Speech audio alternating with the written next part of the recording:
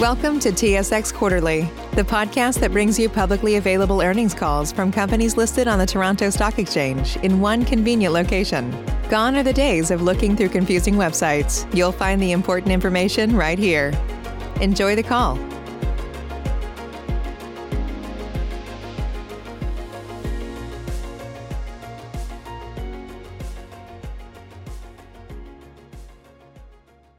Ladies and gentlemen, thank you for standing by, and welcome to the Precision Drilling Corporation 2020 fourth quarter and end-of-year results conference call and webcast.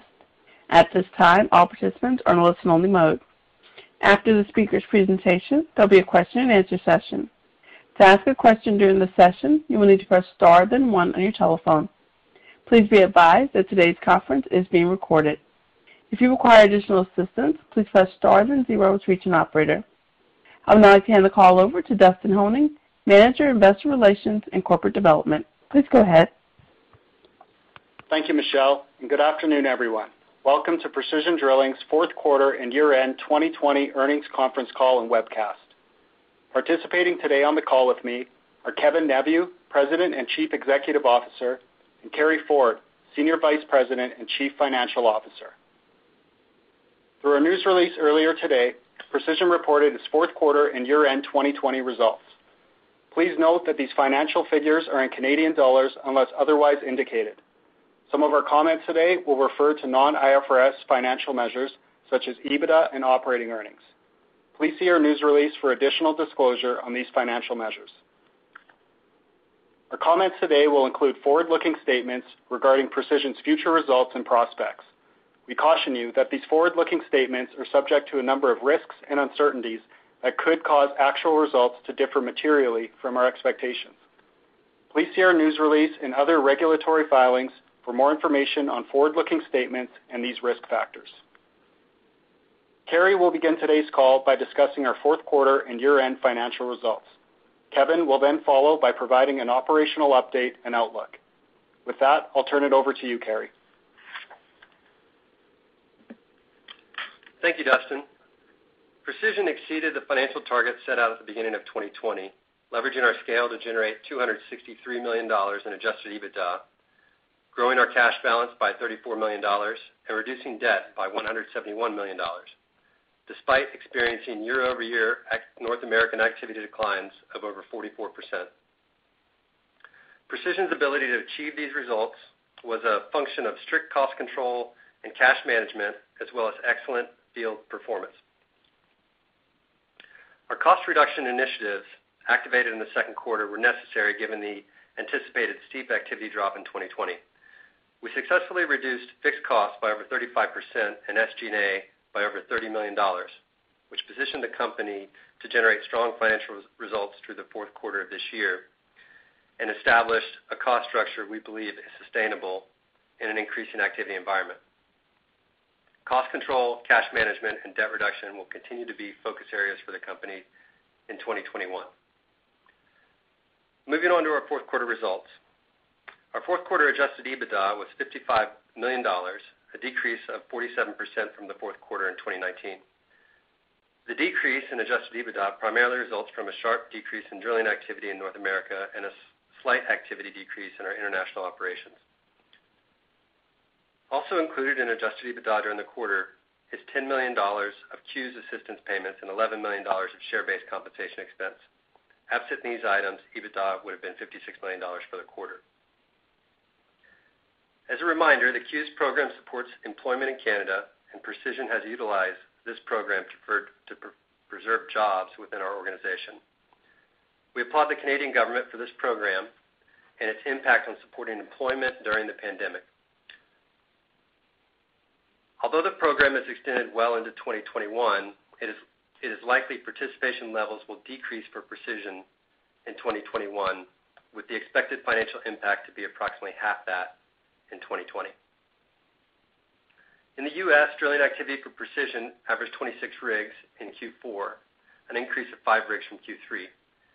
Daily operating margins in the quarter were $11,158 US, a decrease of $1,139 US from Q3. The decrease in margins is due to lower IBC revenue earned in Q4, slightly offset by higher turnkey margins earned in Q4. Absent impacts from IBC and turnkey, daily operating margins would have been $716 higher than Q3, which reflects the impact of exceptional operational cost control during the quarter. For Q1, we expect normalized margins absent IBC and turnkey to be down slightly from Q4 levels. We expect to average 1 rig on IBC during the first quarter. In Canada, drilling activity for Precision averaged 28 rigs, a decrease of 15 rigs from Q4 2019. Daily operating margins in the quarter were $9,379, an increase of $1,988 from Q4 2019. Margins were supported by a strict focus on operating cost, CEWS assistance, and shortfall payments. Absent the CEWS and shortfall impact, margins would have been $6,895 or $496 lower than Q4 last year, with cost control efforts nearly offsetting the overhead burden from lower activity. For Q1, we expect margins absent of CEWS to be relatively in line with last year. Internationally, drilling activity for Precision in the current quarter averaged 6 rigs. International average day rates were $55,453 up approximately $3,170 from the prior year, benefiting from active rig mix. In our C&P segment, adjusted EBITDA this quarter was $5.3 million, down 15.4% compared to the prior year quarter. Adjusted EBITDA was negatively impacted by a 32% decline in well service hours, reflecting lower industry activity in the quarter. We expect results will improve in Q1 due to increased industry activity and additional work supported by the Canadian government's $1.7 billion well site abandonment and rehabilitation program. Capital expenditures for the quarter were $23 million and $62 million for the year. Our capital expenditures were higher than forecast due to higher than expected activity in the fourth quarter, anticipated higher activity to start 2021, 4 contracted upgrades completed in the fourth quarter, and discounted year-end purchasing of upgrade components ahead of increasing activity in 2021. Regarding the upgraded rigs completed in the fourth quarter, 2 related to U.S. operations and 2 were for the Canadian market. All 4 of the upgrades were heavily supported by Precision teams at our Nisku Tech Center and Rostel operations. Our 2021 capital plan is $54 million and is comprised of $38 million for sustaining and infrastructure and $16 million for upgrade and expansion, which relates to anticipated investments supporting alpha technologies and contracted customer upgrades. As of February 10th, we had an average of 33 contracts in hand for the first quarter and an average of 28 contracts for the full year 2021. Moving to the balance sheet, we continue to reduce both absolute and net debt levels, primarily through free cash flow generation. As of December 31st, our long-term debt position net of cash was approximately $1.14 billion, and our total liquidity position was over $700 million when excluding letters of credit. Our net debt to trailing 12-month EBITDA ratio is approximately 4.3 times, and the average cost of debt for Precision is 6.5%. We remain in compliance with all our credit facility covenants in the fourth quarter with an EBITDA to interest coverage ratio of 2.7 times. During the quarter, we utilized $6 million to repurchase shares. Our capital allocation program remains substantially weighted to debt reduction. For 2021, we expect to continue generating free cash flow through operations and do not expect incremental benefit from working capital release as activity is increasing in both the U.S. and Canada. Concurrent with the activity increase in the fourth quarter, we reported a $24 million increase in working capital from the end of Q3. Liquidity remains a top priority, and we will continue to look for opportunities to reduce leverage and have set our debt reduction targets for 2021 to $100 million to $125 million. We remain on track to meet our recently increased longer-term debt reduction goal of $800 million between 2018 and 2022. For 2021, we expect depreciation to be approximately $290 million. We we expect SG&A to be $55 million before share-based compensation expense. We expect cash interest expense to be approximately $85 million for the year, and we expect cash taxes to remain low and our effective tax rate to be in the 5 to 10% range. That concludes my remarks, and I will now turn the call over to Kevin. Good afternoon, and thank you, Carrie. All right, 2020 was a deeply challenging year, but it was one where Precision demonstrated the resilience and agility of our business model and the resourcefulness of our highly skilled people. Now, you may recall that on our conference call last February, we foreshadowed the potential risks from the emerging pandemic. And within a few weeks, the Precision team pivoted to a full risk mitigation mode, immediately executing our pandemic safety response plan and then addressing spending. Despite the resulting downturn, we successfully achieved or exceeded all of our pre-pandemic strategic priorities.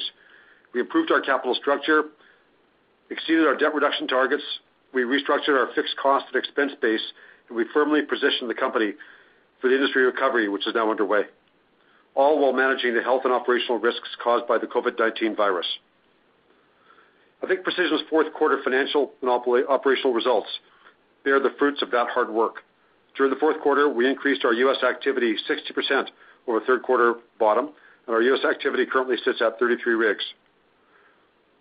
Canadian activity today sits at 54 rigs, up from Q2 lows of just 8 rigs and doubling our Q4 average of 28 rigs. The drastic steps our team implemented during the second quarter of 2020 to reduce costs and expenses are sustainable and will ensure strong cash flow torque as the business continues to recover. Our resilient margins during the fourth quarter are a good indication of Precision's earning torque capability. As we reported in our press release, we continue to make strong progress on our Alpha Digital strategy. Market penetration of Alpha automation almost doubled in 2020 to 41% of wells drilled, up from 23% the prior year. Customer utilization time now exceeds 95% for Alpha automation, and the system uptime while in use is the 99.6 to 100% range, exceeding even our highest mechanical uptime expectations for this product. Precision's Alpha App Store now has 18 active apps, and we recorded 2,300 app days in 2020. During the fourth quarter, we initiated field hardening trials for our sliding app, successfully executing some 30 slides. Sliding is a very important app, as it will significantly reduce rig manning by eliminating the directional driller. And we expect this app will become commercial by mid-year. Alpha Analytics was also introduced to customers in early 2020 in trial mode. We transitioned to a commercial model mid-year, and in the second half, we built 800 revenue days with Alpha Analytics. So there's no doubt that we'll increase market penetration for all Alpha Digital services, and we believe these digital capabilities significantly strengthen our competitive positioning.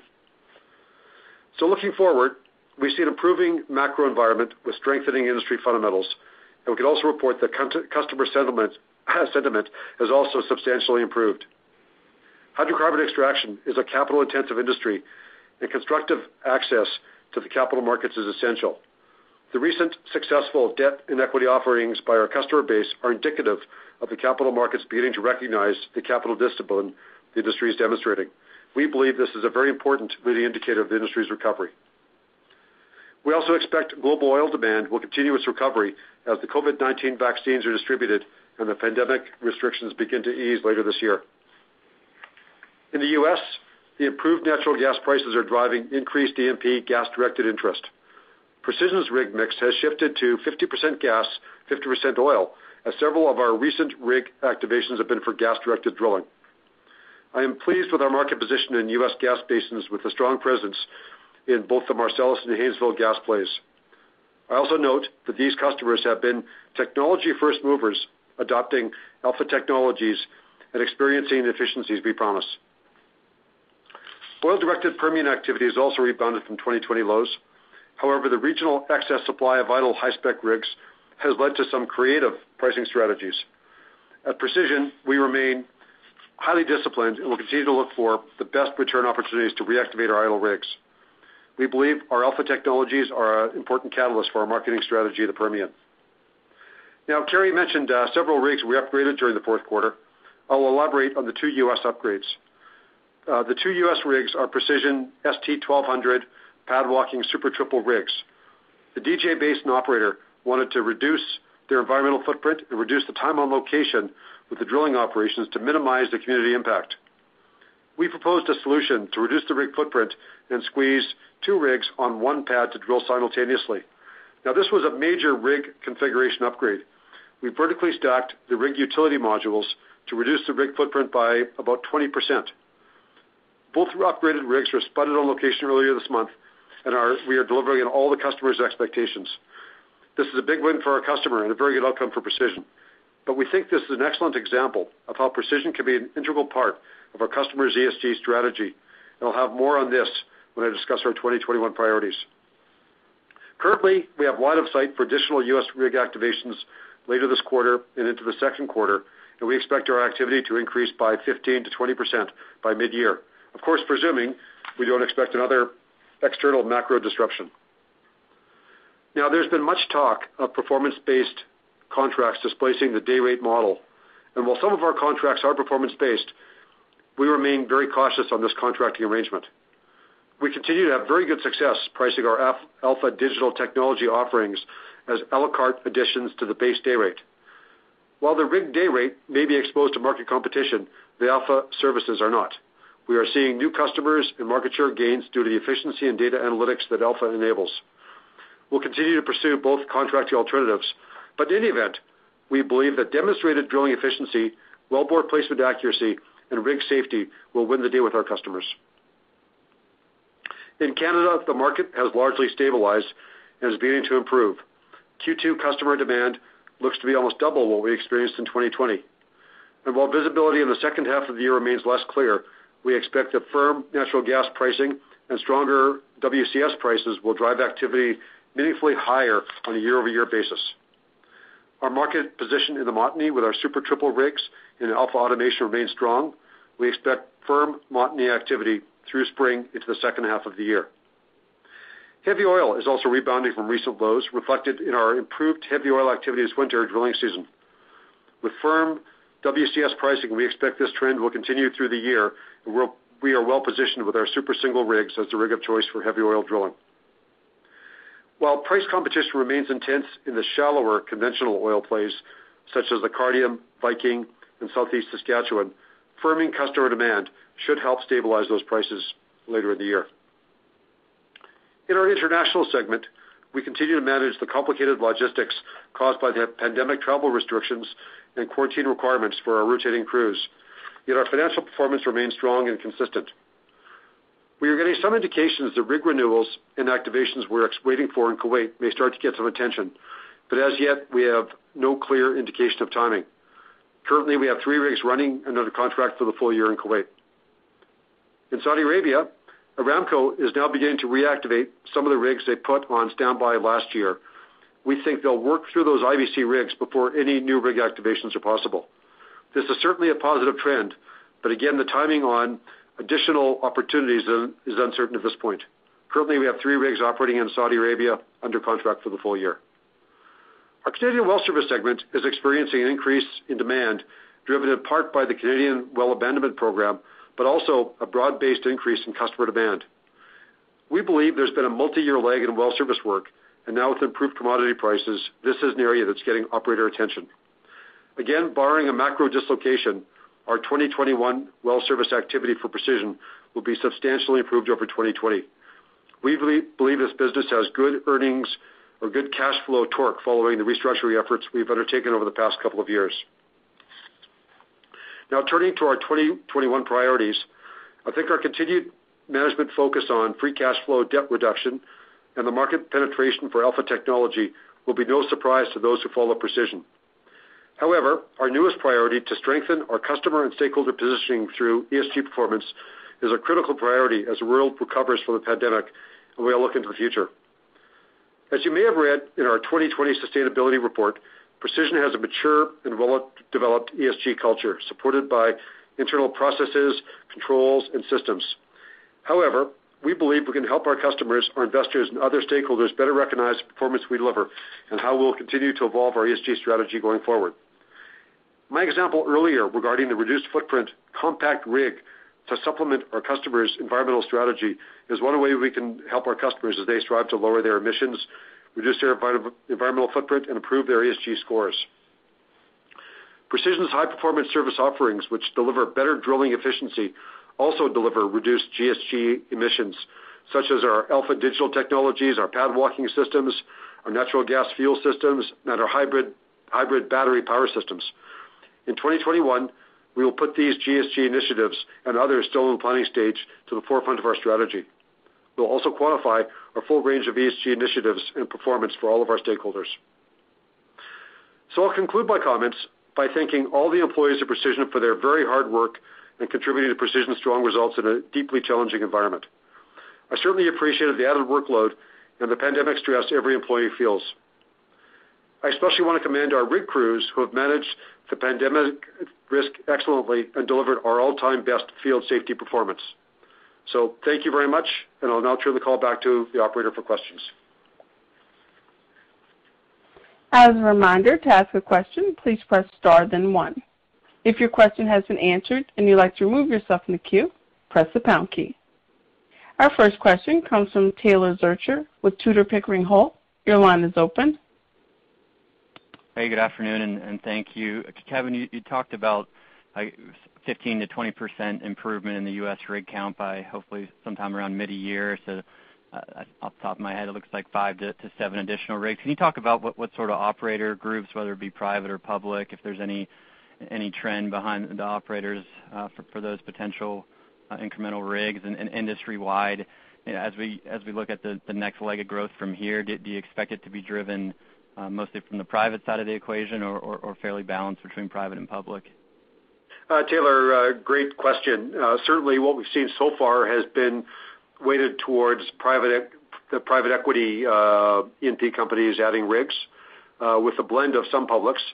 But I think looking forward into how things sort of play out over 2021, I'm really encouraged by the strong discipline our public customers are showing around capital discipline. I'm encouraged that the markets seem to be recognizing that. I do think that the commodity price range we're in right now, both for gas and oil, is higher than anyone anticipated, either in their budgeting process or even in their bank redeterminations. So I think the outlook's improving. And I do think looking forward, the mix of new rigs will be more of a blend of publics and privates, less weighted to the privates. Understood. Okay, and then my follow-up's also in the U.S. As of the last quarterly earnings release, you had about 7 term contracts for 2021. Now you've got 16, so it's a nice improvement there. I suspect on a leading-edge basis the spot market pricing is much lower than certainly what it was a year ago. And so just curious if you could help us understand how you're thinking about your contract book and pricing in this sort of environment, and the willingness to add some longer-term contracts at whatever lower pricing you're able to get today. Hey, Taylor. So first of all, a component of our contracts that we've announced are renewals of rigs that are already running and in play. So those are customers that have the rigs, are on location. There's no mob or demob cost. So in fact, those rates tend to be closer to prior year's rates. Okay. New activations will certainly be a little bit more affected by spot market rates and a bit lower. I'd say that we think rates have bottomed. We think that there is sort of a concerted effort to start to move rates upwards, and we expect that'll play itself out nicely in Q1 and Q2. Okay. I'll squeeze one more in. I found the comments about the 4 upgraded rigs pretty interesting, particularly the 2 in the U.S.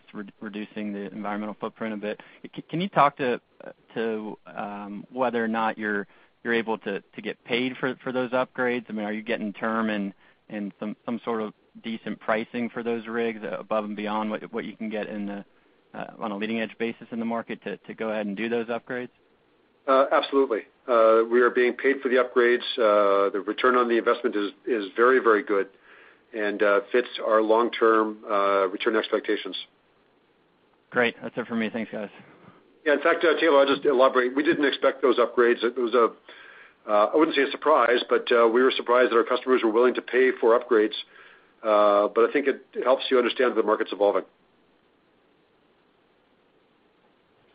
Our next question comes from Connor Lynagh with Morgan Stanley. Your line is open. Yeah, thanks.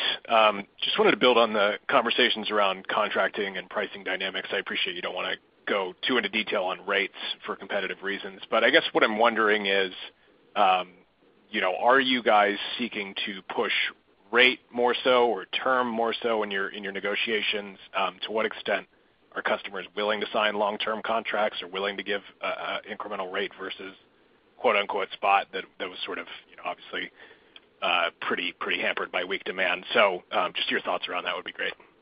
Yeah, Connor, again, I think these are really key questions and ones everybody would like to get some really good clarity on.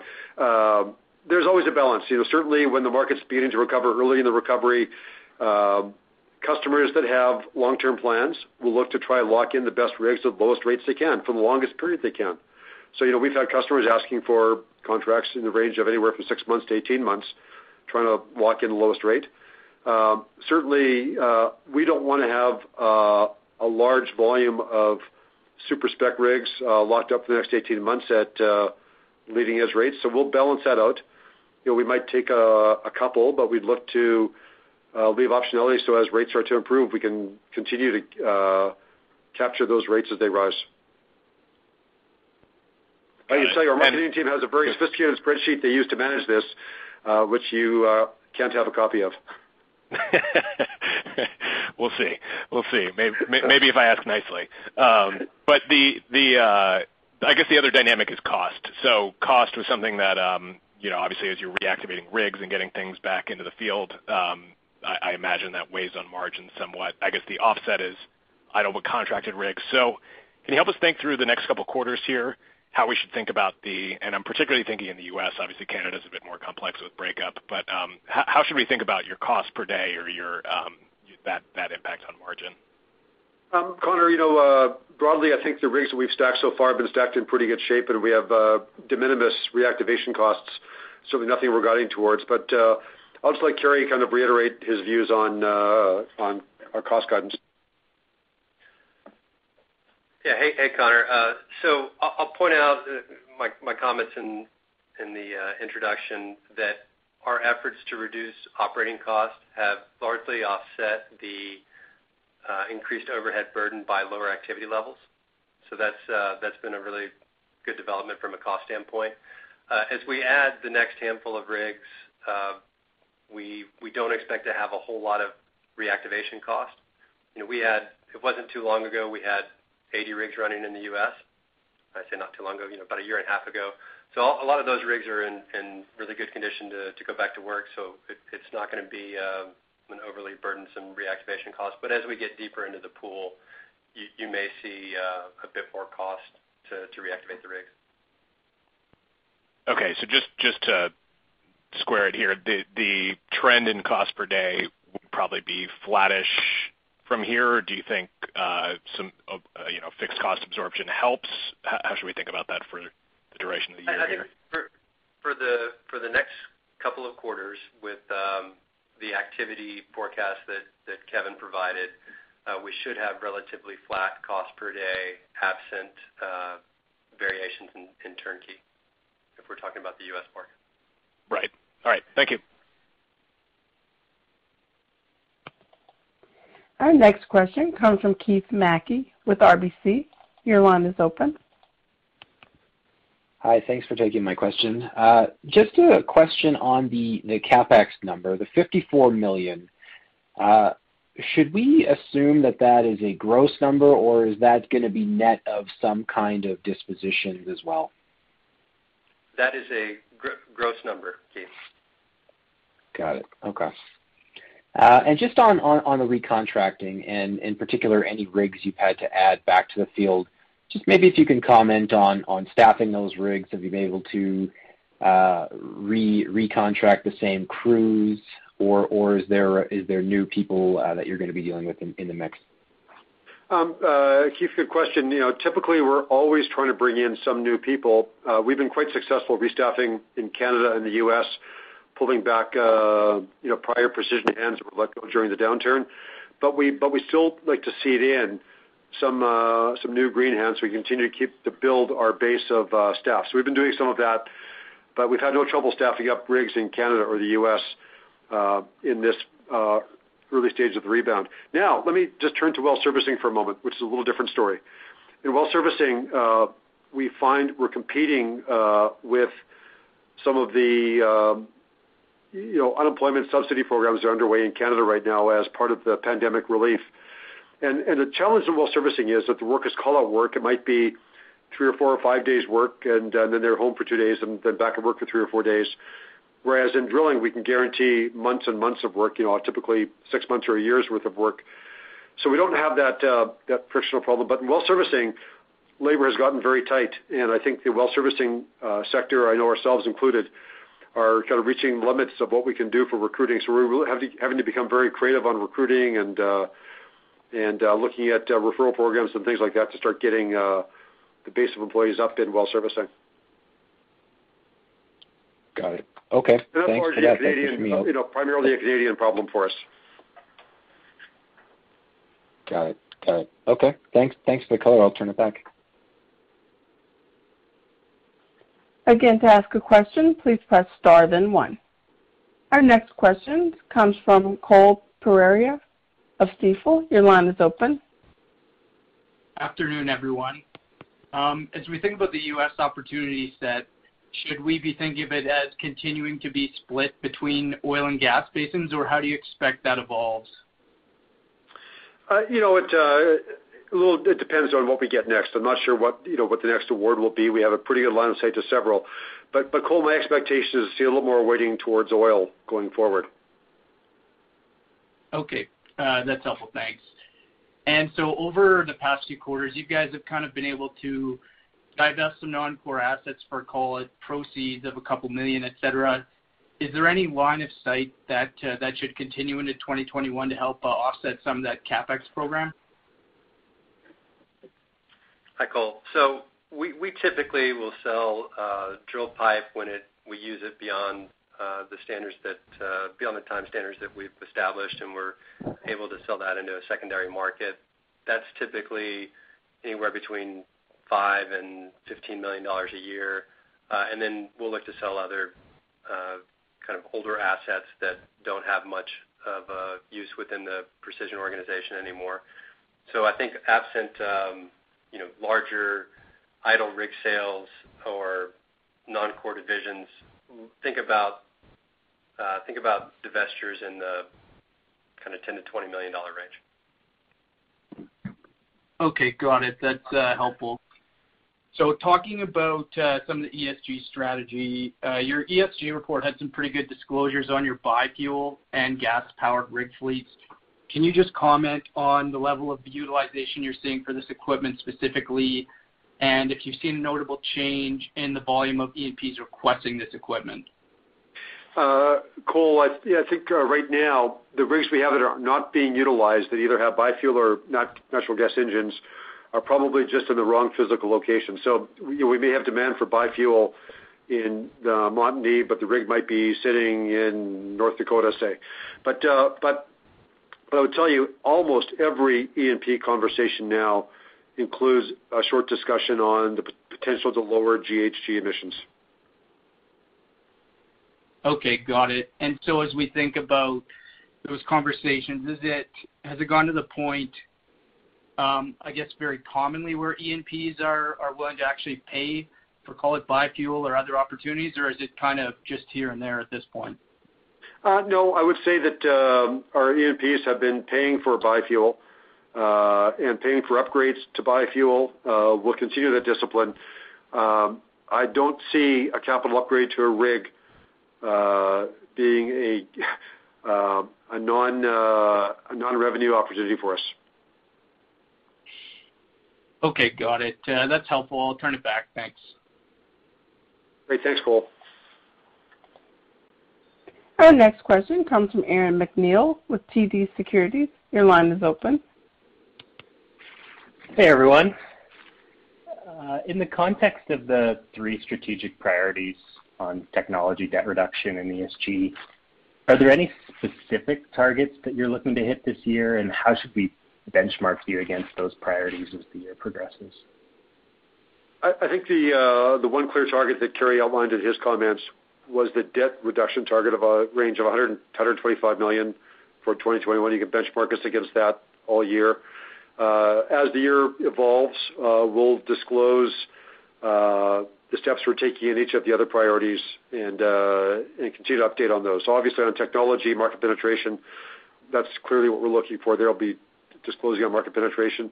And ESG initiatives that we believe either are important to our investors or important to our customers, we'll disclose successes on those. Got it. And could you maybe give us a sense, aside from biofuel and some of the other examples you've given on what kind of initiatives on the ESG front you might be looking at to help your customers?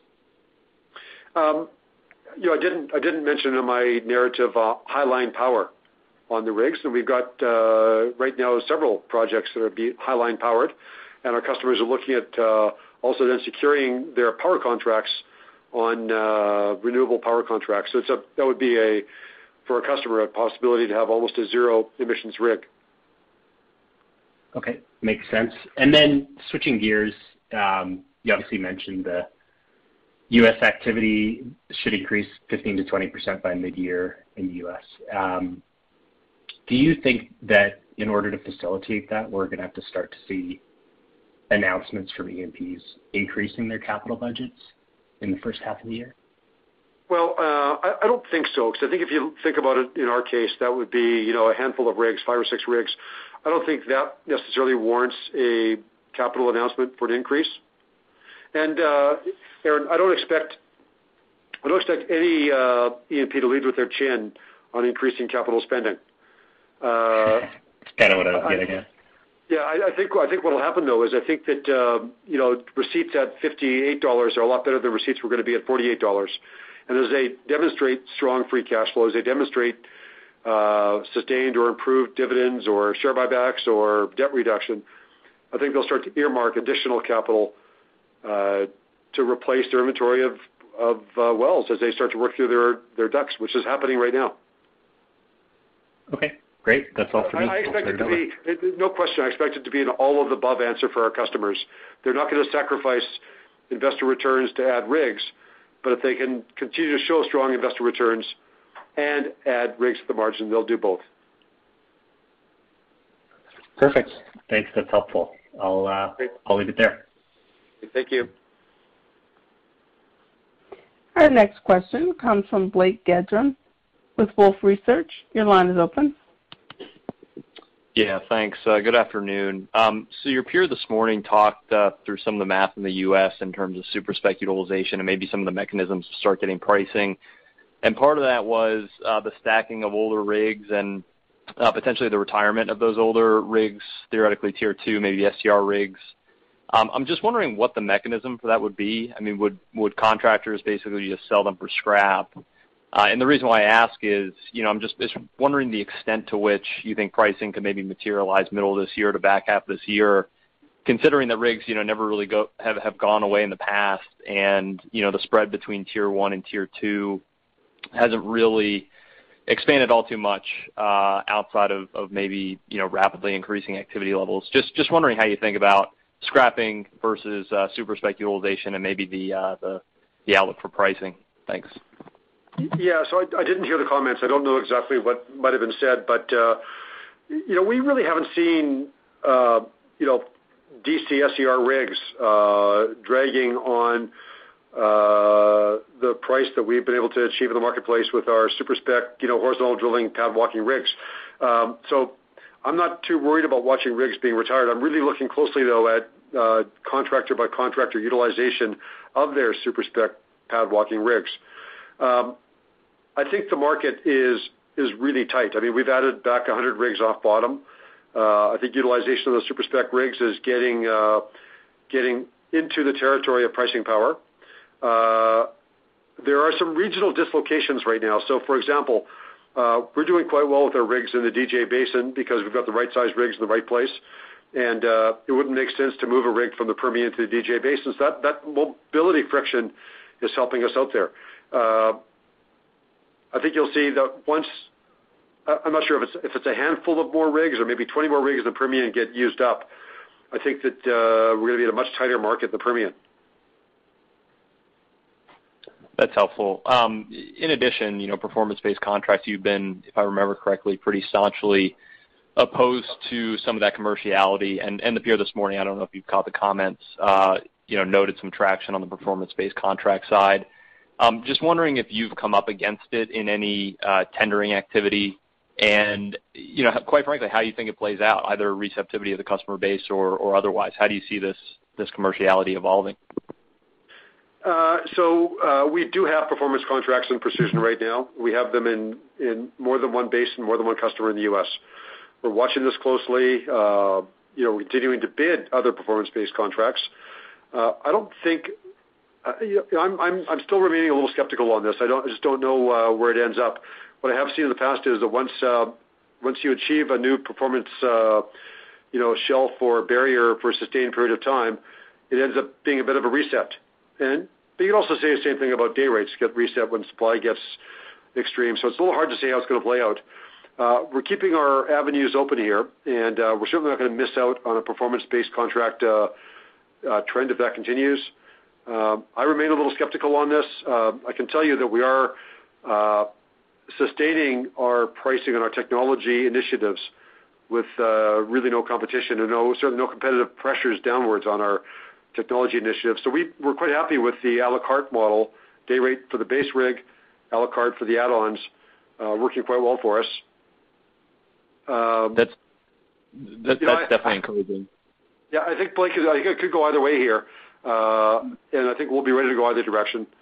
Certainly, we have the tools in our analytics and our alpha technology to deliver strong performance. And as I said in my prepared comments, ultimately, those rigs that deliver the best efficiency drilling, the best wellbore placement, the best safety will get the best rates, whatever the pricing model is. Understood. That's encouraging. When you do bid for a performance-based contract, do the other contractors see the KPIs that you're submitting, and is there any back and forth in that regard? There's a lot of game theory by the operators with KPIs and rates and all aspects. Every negotiable term, you can rest assured the procurement teams apply game theory on. Got it. Thanks for the time. There are no further questions. I'd like to turn the call back over to Dustin Honing for any closing remarks. Great. Thank you, everyone, for joining today's call, and look forward to speaking to you when we report 2021 first quarter results in April. Operator, you may disconnect. Ladies and gentlemen, this does conclude the conference. You may now disconnect. Everyone, have a great day.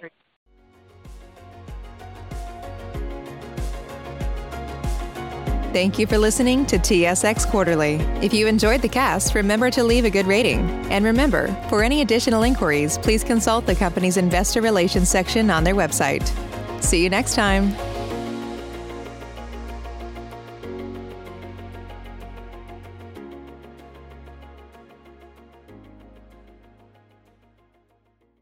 What's so special about Hero Bread's soft, fluffy, and delicious breads, buns, and tortillas?